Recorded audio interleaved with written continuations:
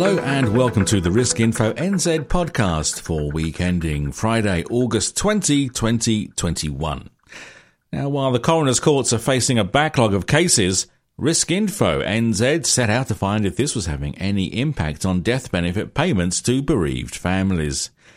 According to official statistics, it currently takes around 455 days to close a coronial case. It's just over 400 days in Auckland and around 600 days in Christchurch. Chris Ballantyne of Partners Life agrees there's a delay in the coronial system, but says from his experience, delays can arise out of police investigations rather than the coroner. Read our full report at riskinfonz.co.nz. This Risk Info NZ weekly news podcast is brought to you by Partners Life.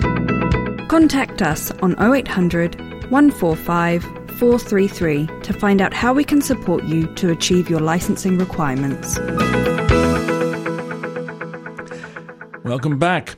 AIA NZ's underwriting approach to mental ill health disclosures for income protection cover include a new set of questions to help increase automated underwriting via the firm's AIA Hub platform. The firm's Chief Customer Officer Sharon Botica says applications for income protection have always been referred for manual underwriting when mental health issues are disclosed. However, she says the revised questions means underwriters will only become involved in cases that require further consideration. Trading up from a transitional license to a full FAP license sooner rather than later will help advisors identify any regulatory issues in their business, says the FMA's Derek Grantham, Principal Consultant, Market Engagement at the regulator.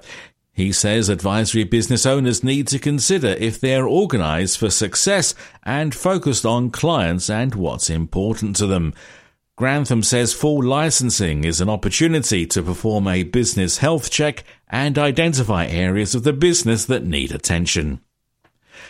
In our current poll, we're asking if your advice business is in better shape today than it was a year ago. The past 12 months have seen many changes to the financial services industry with the introduction of new regulations as well as the ever-present dark cloud of COVID-19.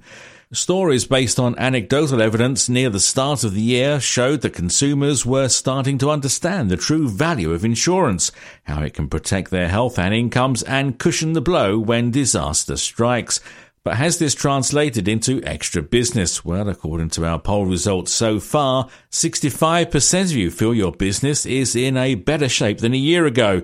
30% don't think it is, and 5% aren't sure. There's still time to cast your vote at riskinfonz.co.nz. And finally, the FMA has joined the International Financial Consumer Protection Organisation, otherwise known as FincoNet, a not-for-profit that promotes effective supervisory standards and practices in the financial sector. As a member, the FMA will provide expert input into the work of the organisation and coordinate responses from members of the New Zealand Council of Financial Regulators. Okay, that's it for this edition of the Risk Info NZ podcast. My name is Steve Hart.